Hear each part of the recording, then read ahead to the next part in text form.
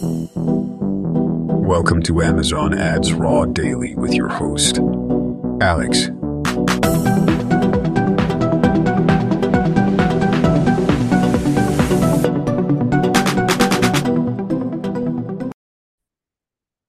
Good morning, everyone, and welcome to another episode of Amazon Ads Raw Daily. Today, we're gonna talk a little bit about sponsored display video ads. And before we start with that, I want to talk about yesterday's episode. So I just started this podcast a couple of days ago, and I'm still figuring out what's the best cadence for me to record stuff. I want to give you like very ad hoc news and updates. Obviously, best case scenario is I record very early in the morning with the newest updates from the last night or the last day, so you'll have everything fresh. But that's not always possible for me. So yesterday I needed to record somewhere outside of my own home office where I have like a, let's say, a better microphone. And I realized that actually the AirPods Pro are not having a very good microphone. The sound is awful. So yeah, along the way you'll figure out together with me, or I'll figure out, and you can listen to that if you want so, what's the best way to actually record the podcast. And with that, let's talk about sponsored display video. Yesterday I saw a post on LinkedIn from somebody talking about a specific placement.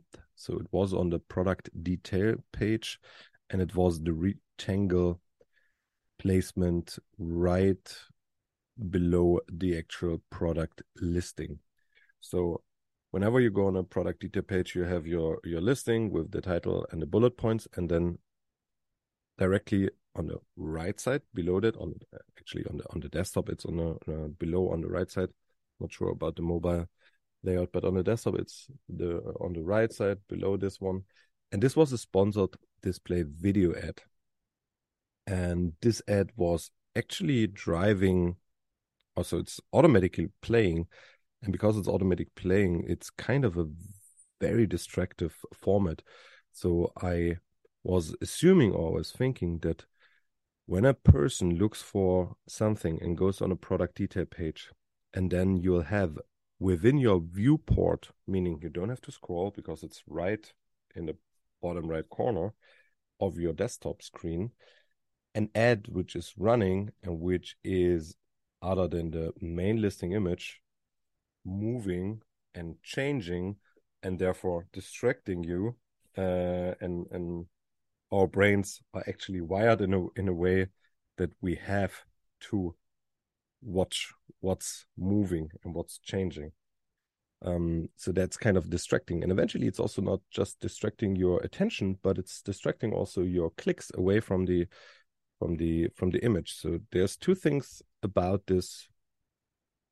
What I was thinking. First, I was thinking, why would Amazon allow this format to be there? Because I would assume somebody goes on a product detail page and then sees such a video, gets distracted and clicks on the video, then it's more likely that he might end up buying the other product, the product which had the video, and distracting the customer, than maybe buying the original product. So Amazon would kill the conversion rate of the original product in some way by letting this video format be autoplay there.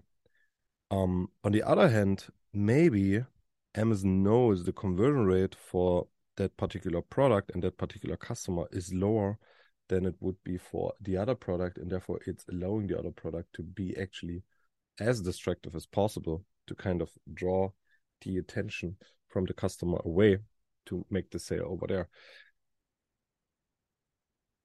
I have not a clear answer on that, but what does it mean for you? So first of all, you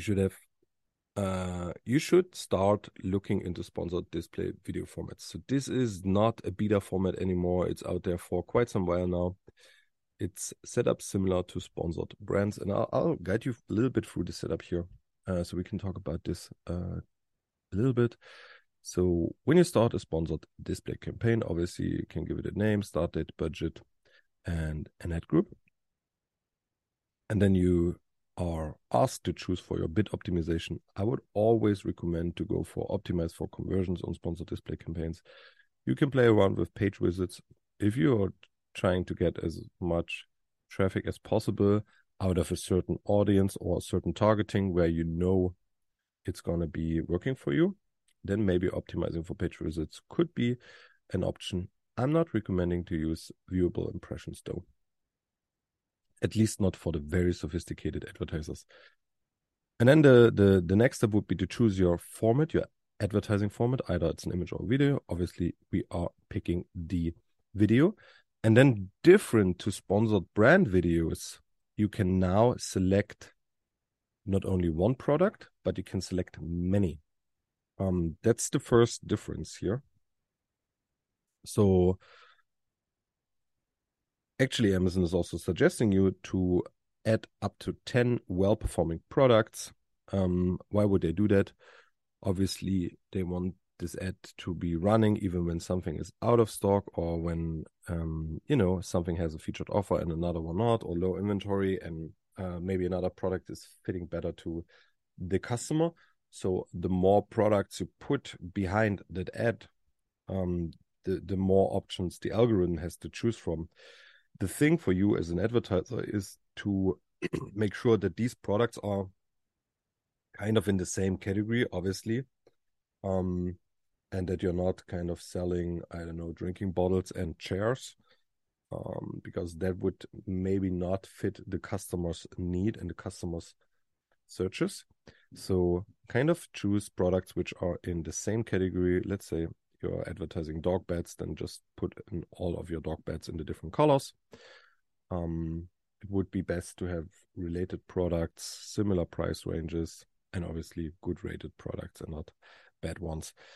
And that's also important because you only have one video to basically advertise all of these products. So you should have a video which is kind of generic in a way that the customer gets what you're trying to advertise there. And then maybe you get some surprises about the colors or something like that. Or you have a video specifically created for that parent ASIN where you have like 10 different variations in, and the video shows all the different color variations as well. That would be probably ideal. So yeah, you can choose a couple of products to advertise, which is the first difference. And then you choose your targeting options, either contextual or audience-based, and then you can choose the normal, let's say, amount of audiences. So you have like 20 audiences you can choose you can add per ad group. Retargeting, obviously, or prospecting audiences. And then in the creative section, you'll add your video, and then you can add a logo and a headline. What I realized is once you add a headline, this will eventually replace the original title of the products. So assuming you have multiple products behind it and they are not all the same, let's say dog bed, but they are like dog leashes, a dog bed, and a dog car seat cover, then eventually you want to have a generic headline which says like shop accessories for dogs. Maybe come up with something more creative and a little bit better, but something as generic as that. Or don't use the headline. You can also not choose to use the headline, and then you'll get the video will get a dynamic headline based on the actual advertised product, which I think is great too. And yeah, with that you can launch your campaign, and then obviously sponsored display has the highest placement impression share on product detail pages. So whenever you set up a sponsored display campaign, you will either be serving on product detail pages or you will be serving outside of Amazon, depending on your targeting settings. So this can be used as a defensive mechanism, also to distract customers from your own products towards another product, or you can also use it for aggressive advertising on other competitor products to make sure you're getting the sale. All right. Yeah, that's about it about sponsored display videos. Let me know what you think about that. And good luck with setting up all of these campaigns. Thank you very much for listening, and see you or listen in tomorrow. Thank you for listening to Amazon Ads Raw Daily. And remember to stay curious